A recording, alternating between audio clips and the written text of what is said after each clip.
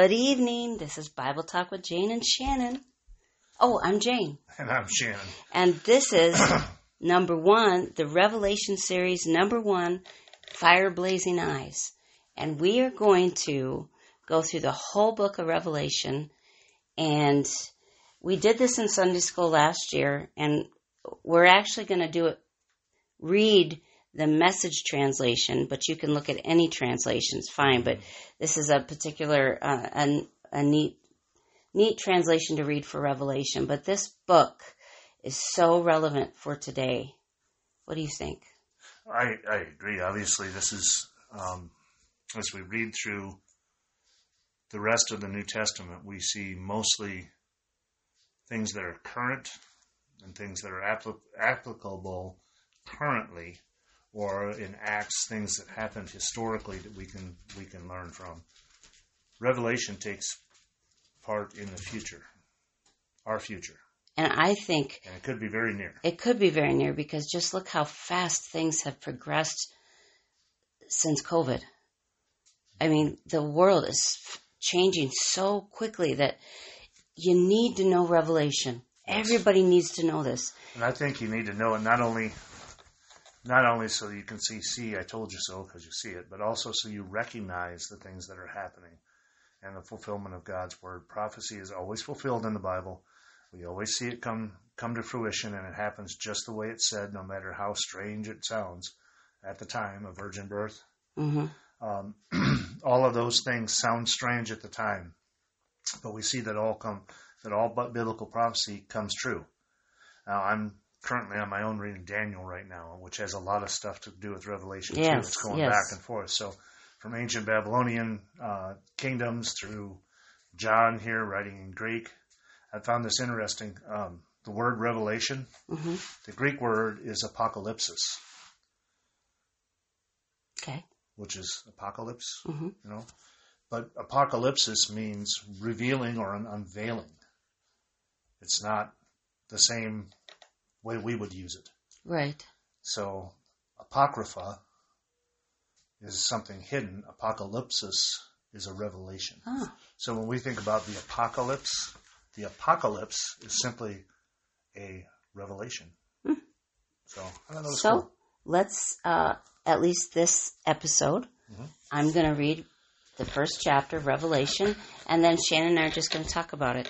And I know some people avoid Revelation because they're afraid of it, because there is a lot of crazy stuff that no one can satisfactorily explain. Mm. Yeah, Revelation's one of those ones. There's a lot of visual things that are described. And if you think about it, if it's something that's going to happen in the future, when I was 15, I couldn't have described the internet to you. No. But here it is. Yeah. And we're asking John to describe things from possibly thousands our of years time. ago, yes. So he may have put them into terms and related them to things that he understood. But the first time a European saw an elephant, I'm sure the description was unique. Yes. I saw an etching once that a famous German artist did based on a description mm-hmm. of an elephant. Mm-hmm. It looked just like a rhinoceros with armor on it, mm-hmm. which was I've seen that picture. Kind of an interesting one. Someone described an elephant to him. And that's what he got. Yes. Yeah. So well, anyway, okay. So here we go. What we're going to do is Jane's going to read it all the way through, and then we'll hit it back verse by verse. Just the first chapter, not the book. First She'll chapter. read the first chapter, and then we'll hit verse by verse after that. All right, here we go. Chapter 1, a revealing of Jesus, the Messiah. God gave it to make plain to his servants what is about to happen. He published and delivered it by angel to his servant John. And John told everything he saw, God's word, the witness of Jesus Christ. How blessed the reader, how blessed the hearers and keepers of these oracle words, all the words written in this book. Time is just about up. I, John, am writing this to the 7 churches in Asia province. All the best to you from the God who is, the God who was, and the God about to arrive, and from the 7 spirits assembled before his throne, and from Jesus Christ, loyal witness, firstborn from the dead, ruler of all earthly kings. Glory and strength to Christ, who loves us, who blood-washed our sins from our lives, who made us a kingdom, priest for his Father forever. And yes, he's on his way. Riding the clouds, he'll be seen by every eye. Those who mocked and killed him will see him. People from all nations and all times will tear their clothes in lament. Oh, yes. The Master declares, I am A to Z. I'm the God who is, the God who was, and the God about to arrive. I'm the sovereign strong. I, John, with you all the way in the trial and the kingdom and the passion of patience in Jesus, was on the island called Patmos because of God's word, the witness of Jesus. It was Sunday, and I was in the Spirit praying. I heard a loud voice behind me, trumpet clear and piercing. Write what you see into a book. Send it to the 7 churches, to Ephesus, Smyrna, Pergamum, Thyatira, Sardis, Philadelphia, Laodicea. I turned and saw the voice.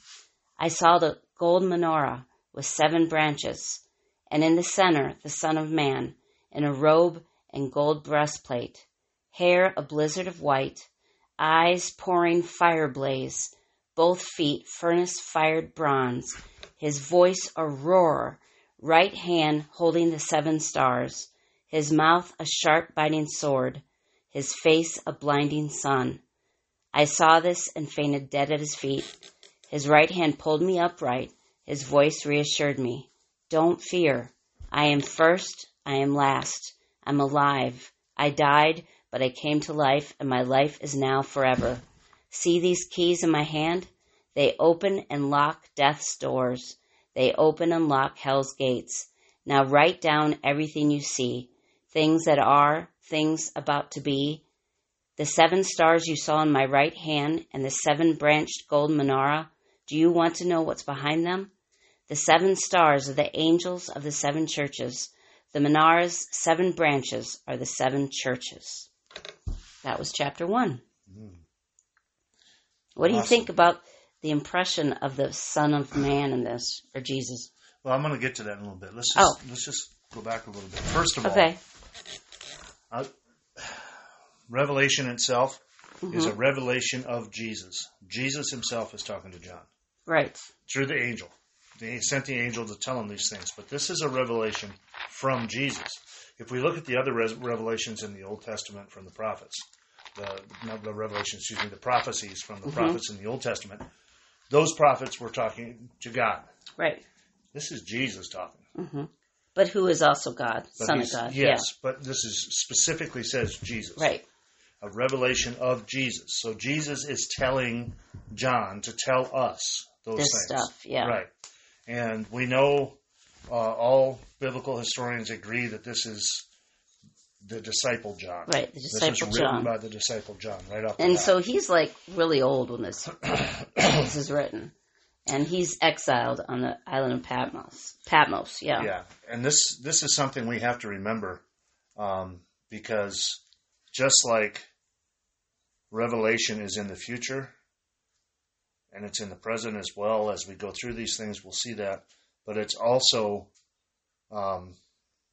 another way of showing that Jesus is involved. Oh, now, yeah. And is going to be involved. I've got a quote here from Spurgeon. It says, "The great fault of many professors is that Christ to them is a character upon paper, certainly more than a myth, and yet a person of the dim past, a historical personage who lived many years ago and did most admirable deeds by which we are saved, but who is far from being a living, bright, present reality."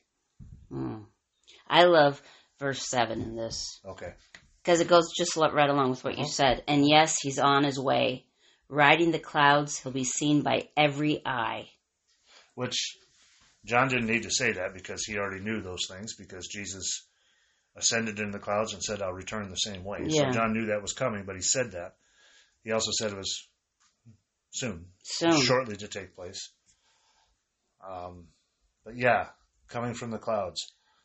And this is, again, this is John, who, as an apostle, as a disciple, the writer of the Gospels, and 1, 2, and 3 John, this is a man who could speak with a lot of authority And the humility in this, I think, is beautiful. Yeah, it is. The humility in this. He's not standing there pointing his finger at us. He's talking, this is what I'm supposed to tell you. I'm just going to give you the words. And then he even, in verse 17, he says, I saw this and fainted dead at his feet.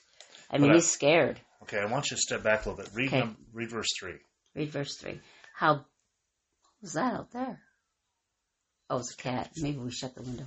How blessed the reader, how blessed the hearers and keepers of these oracle words. All the words written in this book. Time is just about up.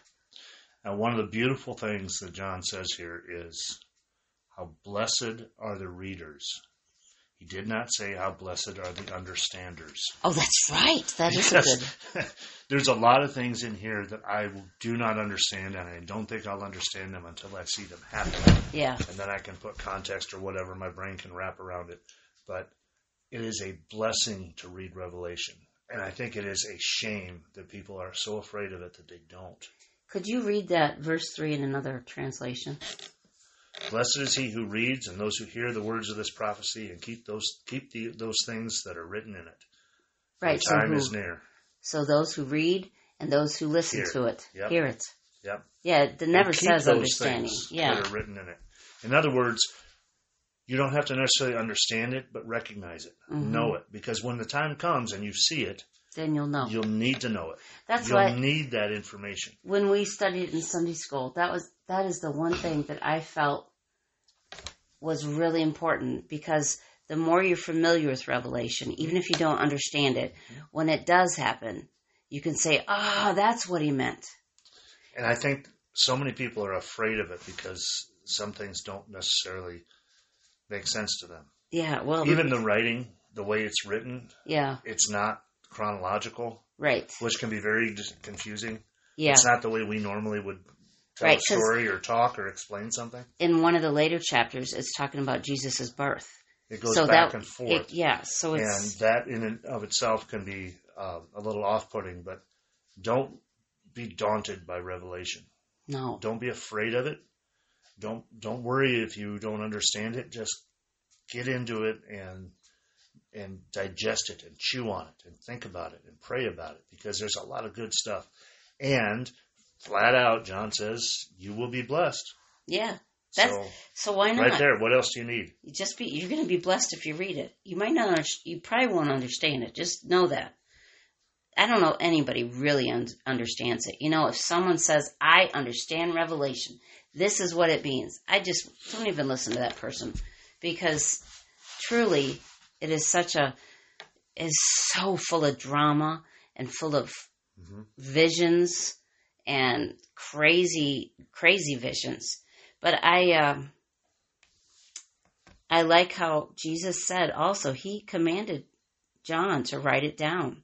And then he wanted all the churches to see it. Mm-hmm. And so this is a really important, Jesus wants us to read this book. He wants us to hear it.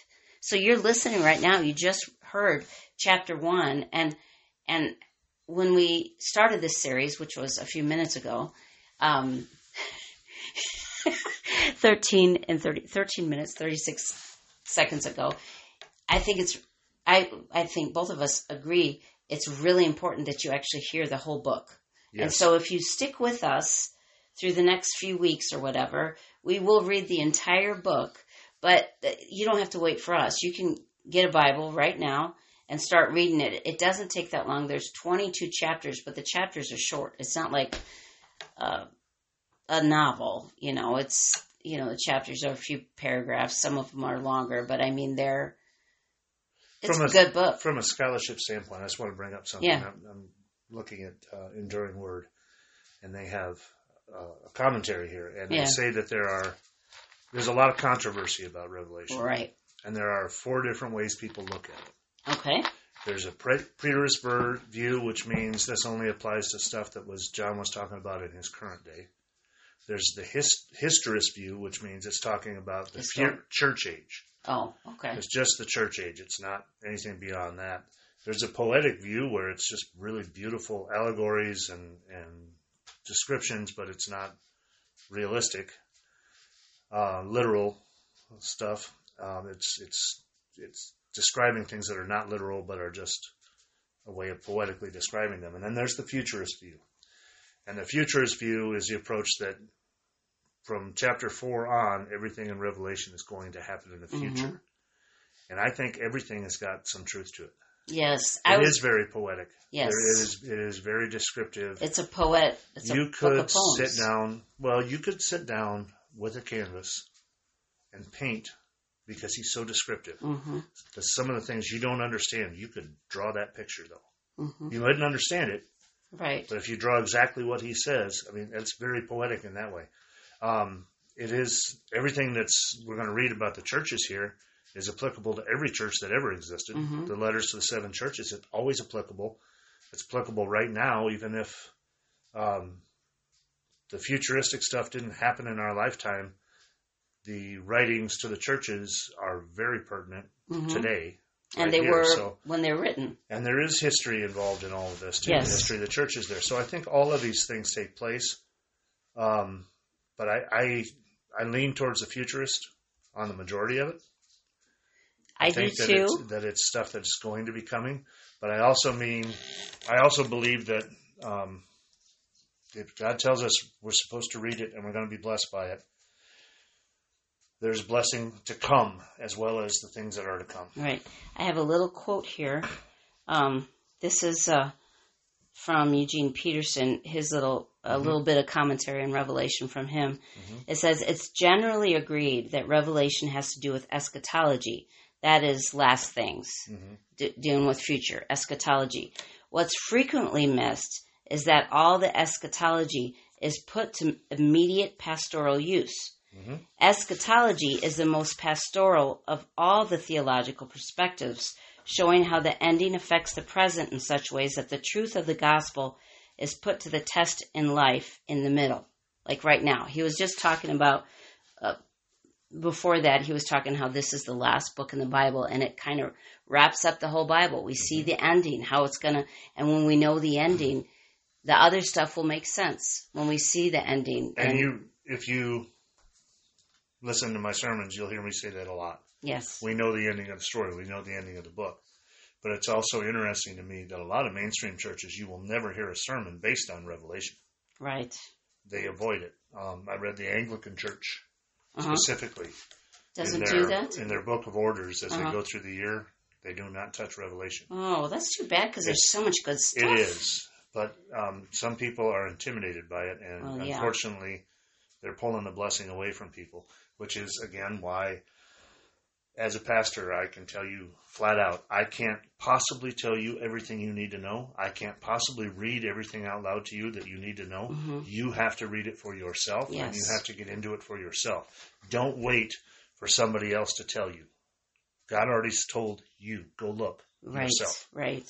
And this other thing about how this is the last book of the Bible, it will wrap everything up.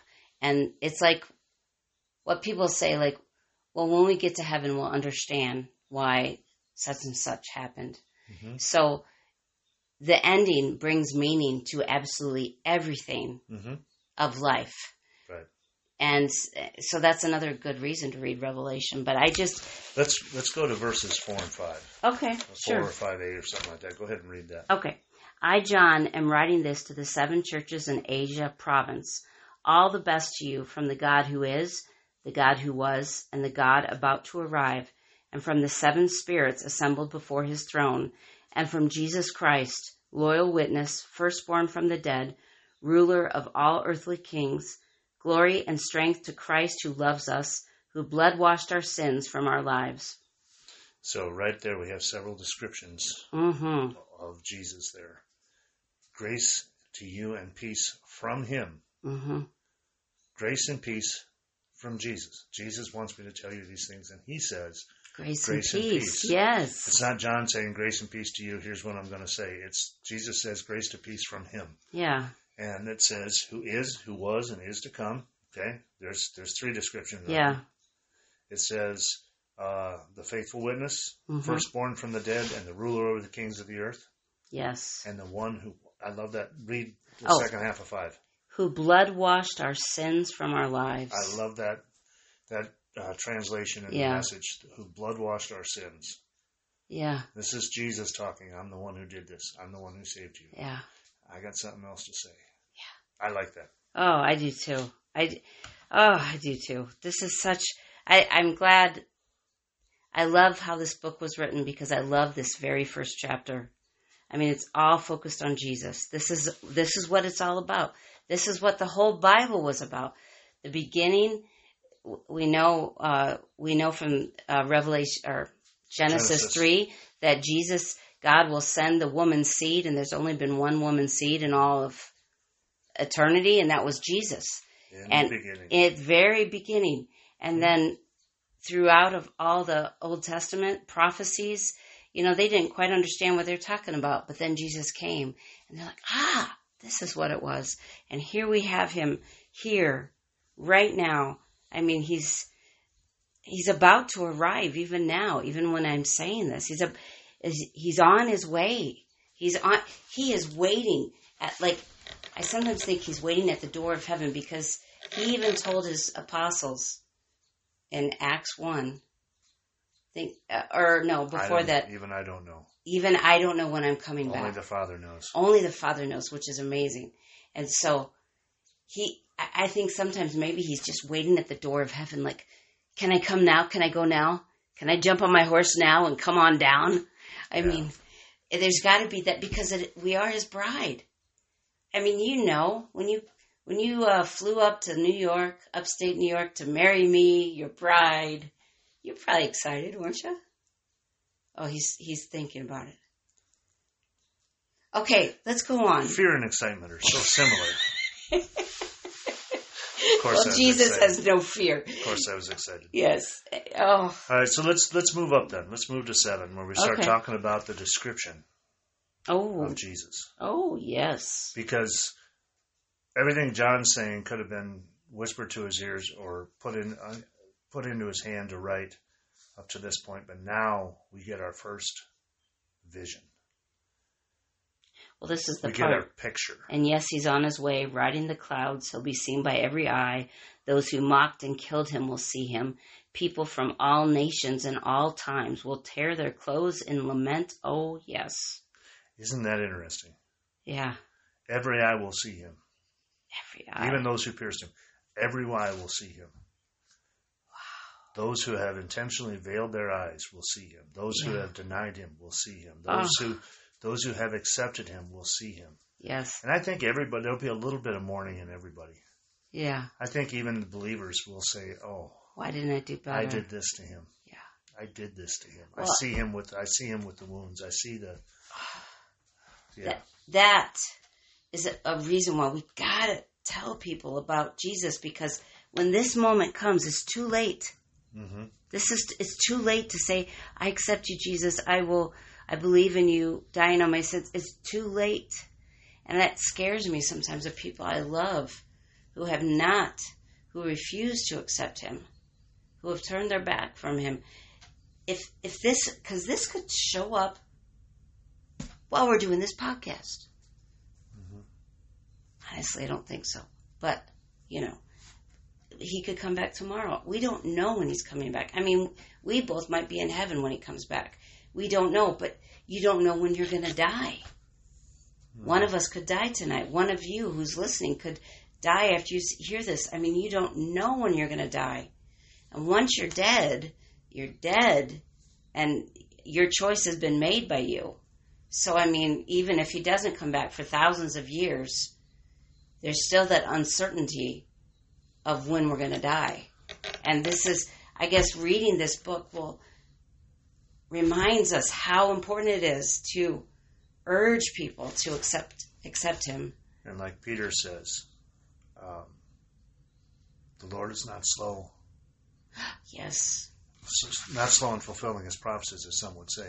Right. But it's a mercy to us that he hasn't come back yet. We have chances. We have the opportunity. That's a blessing.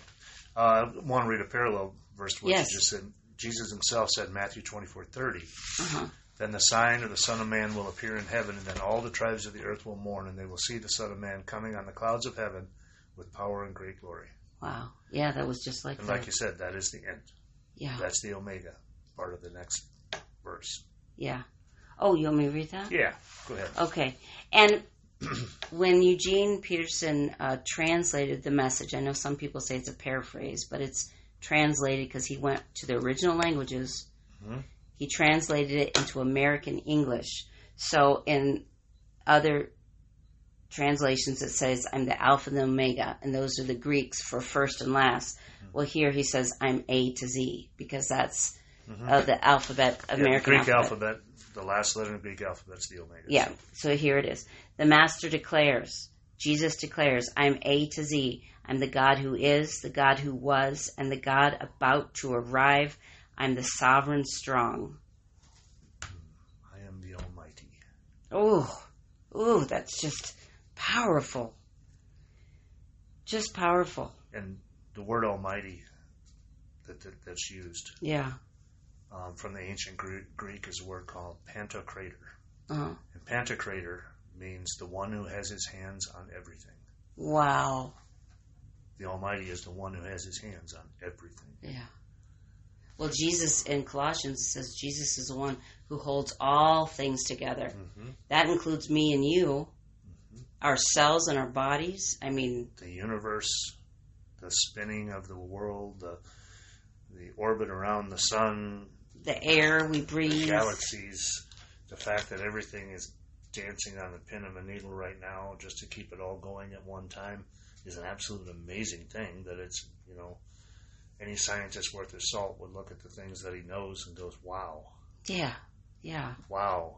Look at the cell structure. Look how cells live and how they survive, and look at how a plant cell is different than an animal cell. Just amazing stuff. It is amazing. Okay, so moving on to 9 then. Oh, okay. So it says, I, John, with you all the way in the trial and the kingdom and the passion of patience in Jesus, was on the island called Patmos because of God's word, the witness of Jesus. And he was exiled there. The translation I'm looking at says, I, John, both your brother and companion, in the tribulation and kingdom and patience of Jesus Christ, was on the island that is called Patmos for the word of God and for the testimony of Jesus Christ. He is there. He's there as a punishment. Yeah. He's basically imprisoned on this island. Patmos, and it's not a nice place. No, this is a work colony he's in. It's not a tropical island with drinks. No, it's like an Alcatraz island for the Roman Empire. It's far enough away that you can't swim away from it. And remember, he is an old man, so he's got to be in pain. I like the fact it's described here as like an Alcatraz. And Alcatraz is an island off the coast of San Francisco that was a federal prison, because with the shark-infested waters in San Francisco Bay, you cannot swim from the prison. You wouldn't have to put a fence up. Oh, because if they tried, you would die. They do at Alcatraz, but Patmos, the Romans used it as a prison colony. Yeah, it was only 10 miles long and 6 miles wide, and it's very rocky. But it does have marble. Oh, so the prisoners were actually forced laborers in marble quarries while they were there. That's what they were doing. They were quarrying marble out for the Roman Empire. Yeah. But since you couldn't leave any other way, let's just fill it full of prisoners. Yeah. If you want to eat, you work. Yeah. If you don't want to eat, fine, die. But this is where they put him. And then it says he was praying. It was a Sunday. He was in the Spirit praying. I heard a loud voice behind me, trumpet clear and piercing. Write what you see into a book. Send it to the 7 churches in Ephesus, Smyrna, Pergamum, Thyatira, Sardis, Philadelphia, Laodicea. I turned and saw the voice. I saw a gold menorah. That's that Jewish candlestick. Mm-hmm. Just in case someone doesn't know, with 7 branches. In the center, the Son of God, or the Son of Man, in a robe and gold breastplate, hair a blizzard of white, eyes pouring fire blaze, both feet furnace-fired bronze, his voice a roar. Right hand holding the 7 stars, his mouth a sharp biting sword, his face a blinding sun. No wonder he fainted dead at his feet. I mean, he was overwhelmed. Even from the very beginning, it says, I was in the Spirit on the Lord's day. He was praying and was deeply filled with the Holy Spirit at the time. Yeah. And he heard a loud voice like a trumpet saying. Yeah. That would jar you. Right. But a loud voice said to him, I am the Alpha and the Omega. What you see, write it down. Yeah. Okay, that's not a request. Yeah. Hey, let me find a piece of paper. Okay. And then he tells him to write it down and share it. Yes. And that is why it is in our Bible today. Yep. Is because it was meant to be written down and shared. Mm-hmm. So. And then I want to so he's saying all that. And then the very last part of 20, it says, the 7 stars are the angels of the 7 churches. The menorah's 7 branches are the 7 churches. And so the 7 stars are the angels of the 7 churches. Angels are also, it's another word for messenger. Mm-hmm. And so very likely most people think are the pastors of the 7 churches. The messengers of the churches. Yes. Yeah. So they were sent to the heads of the churches who were supposed to share it with their church bodies. And also, I think they probably passed them around, And that's the historist part of that, is that, yes, it was sent to those churches and that stuff was going on. But we also have to look at in the context of biblical numbers. 7 is the number of completion. It's the number of completeness. Yes. So those letters are to all churches. Right. Those letters are to the 7 churches, but to all the churches. And he did not send an individual letter to the churches. He sent the book to the churches. Yeah, right. The book of Revelation went to them. So they each got to read everything about everybody who was talked about. Right. So this is not, it doesn't apply to me because this is from somewhere else. Well, and there had to be more than 7 churches. Yes. So these were just 7 churches representative of all churches. And it is even now today. Because each of these 7 churches will find, our next podcast, they all have their individual strengths and weaknesses. Right. Just an interesting little trivia if you ever want to know about this. Yes, I do. Paul's letters was written to 7 different churches. Oh, wow. Romans, Corinthians, Galatians, Ephesians, Colossians, Philippians, Thessalonians. Interesting, huh? That is interesting. Anyway, so any last moments here about this? Because I think we can close for our first episode. Well, again, the number 7 comes up. I just want to bring that again. Okay. 7 lampstands. Okay. Everything is in 7s here. But it said in the midst of the 7 lampstands was one like the Son of Man. Jesus was called that often. Yeah. Like the Son of Man, or as the Son of Man. He was referred to that in Daniel, where I'm reading right now. In Daniel, I see someone as the Son of Man. So, Daniel and Revelation are very connected. But then he physically describes him. Yeah. Clothed with a garment down to the feet and girded about the chest with a gold band. Mm-hmm. Now that sounds different but those long garments like that were only worn by people of authority. Mm-hmm. Those prisoners would have had very short stuff on. Right. If you were of authority, you would wear floor-length stuff because it didn't matter if you got dirty. Mm-hmm. You weren't going to be working in it. Right. Physical labor, things like that. And the band around the chest goes back to the priesthood. Mm-hmm. So that's part of those descriptions. I always found this interesting. His head and hair were like white wool, as white as snow. Yeah, did he have a white afro? Well, I don't know about that. That's but what I think. If you, just for a description, for people that aren't familiar with sheep, you see sheep in the pasture and they're gray. Right, but they're dirty. But when you take the fleece off, the inside is just beautifully pure white. Right. Because the rest of it is thick enough to keep the dirt on the outside. So when you wash wool, you're really just washing the outer layer because the inner. But it's just amazing because we don't picture Jesus like this. No. Any picture we have ever seen is, of course, someone's interpretation of what a Jewish man from that time period would have looked like because there's nobody took a photograph. Right.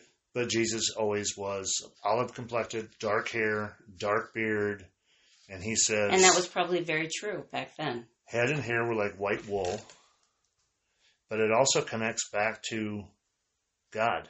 Yeah. And that white wool thing. Yeah. White as snow, it talks about antiquity. Mm-hmm. Jesus has been here from the beginning to the end. That's right. I So had it's thought showing about that that. one. Yep. And he has eyes of fire. And his feet are like furnace-fired bronze, so very brawny. Yeah, and brass is a metal that's connected with judgment and sacrifice. Mm. Israel's altar of sacrifice was made of brass. It's called the brazen altar.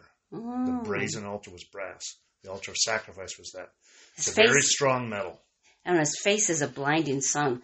I mean, oh my goodness. He was definitely not any wimpy guy. His voice as the sound of many waters. If you've ever been around a substantial waterfall, not even Niagara Falls, but any substantial waterfall, it's deafening. Yeah. You can barely talk to each other around it. And it says in his hand, he had in his right hand 7 stars.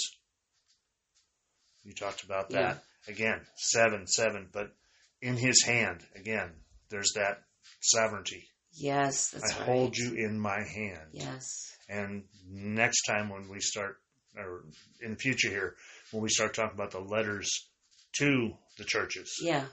And understanding that you are still in my hands right now, yes. I think is very important. That is important. That's good. And the other image that is interesting, and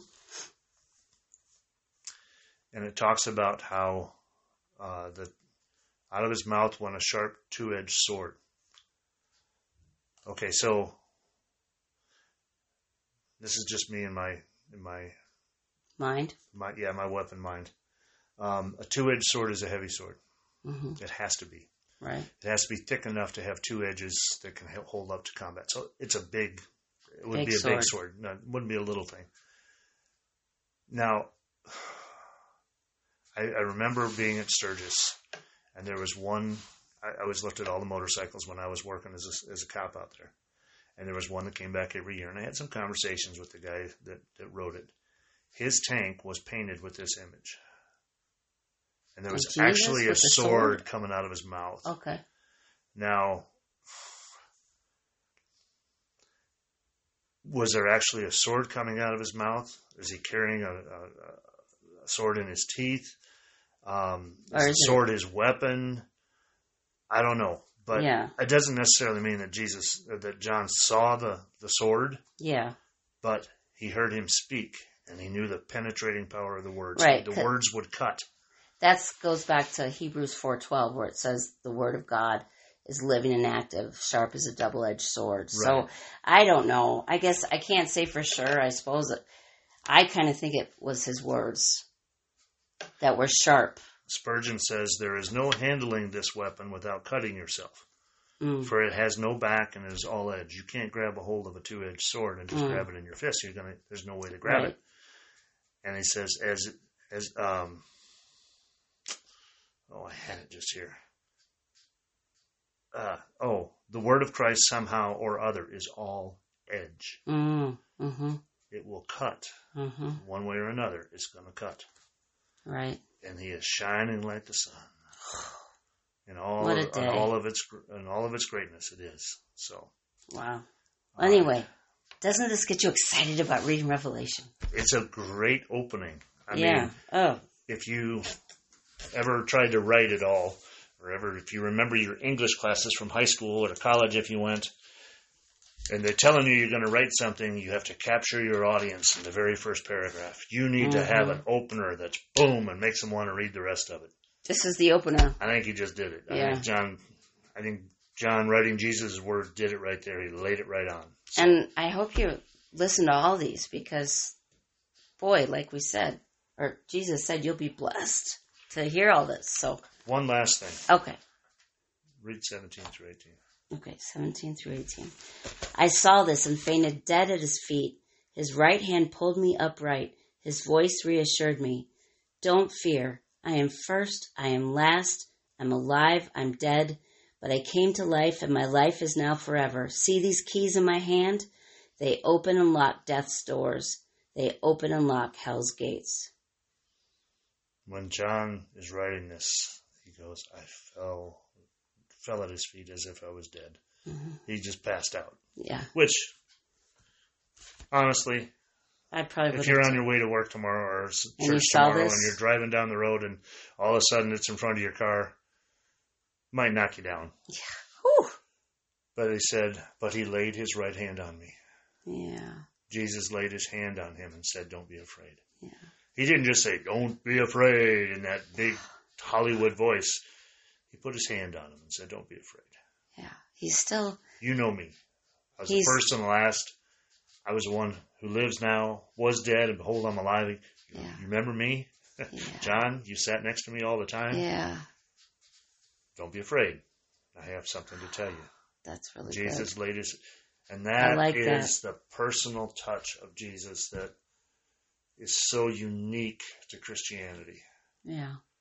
While God loves us, God did not reach out and put his hand on anybody. God said, you can't see me or you'll die just by looking at me. Mm-hmm. And John sees this and goes, oh, it falls over.